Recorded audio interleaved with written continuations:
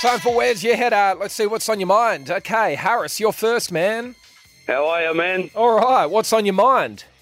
Oh, man, thankfully getting back to work now, doing all this residential stuff due to COVID restrictions lifting. Oh, does it feel good to, get back into, what do? You're a tradie, I'm guessing. Yeah, we do patios and deckings, man. Okay. Yeah, so most of your work would be residential, right?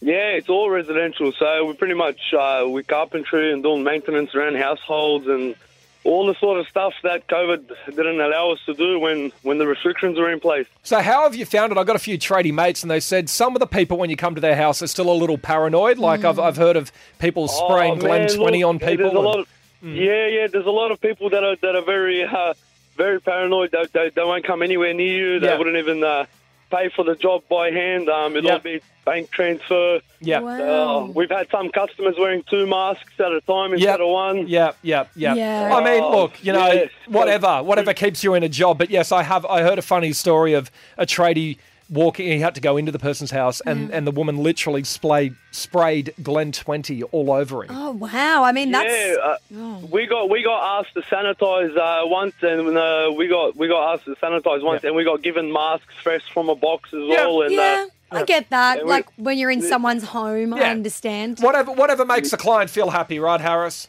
That's exactly right. Oh, well, good on you, mate. Glad that you're back on the tools. Thanks for calling in, man. Can I give a shout out? Yeah, go on.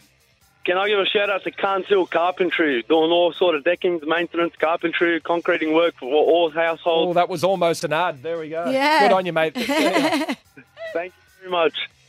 Graham, hello, mate. How you going? All right, what's on your mind? No, listen, I've got this lady, right, she comes from, California, right, and she reckons I won, a Samsung Lotto thing on Facebook. Mm-hmm. And they say I have to pay, it was $700 first, and I got 2 other people to pay a bit of the money, and they still want me to pay $250. Graham, this sounds like a scam. Yeah. You are being scammed, Graham. Yeah, I know. You reckon? Oh, so hang on. How much money does she say you have won in this lotto? Yeah, 800 grand. 800 grand? Yeah. And you have to pay how much money?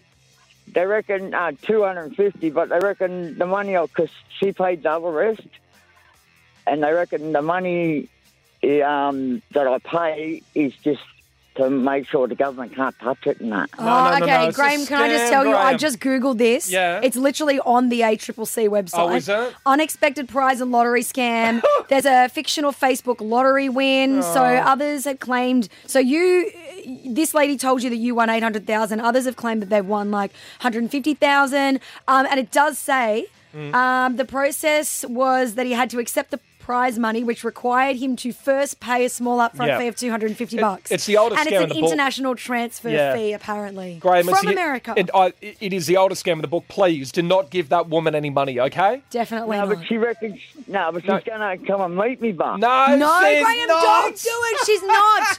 She's not even here. It's coming from America. She's not going to meet you in person Can't to even give get you in the country. $800,000 in cash. Don't do it. Don't do it, Graham, all right? Promise me you won't do it. Oh, I won't. Oh, you know what? What men will do for women. We're dumb pricks.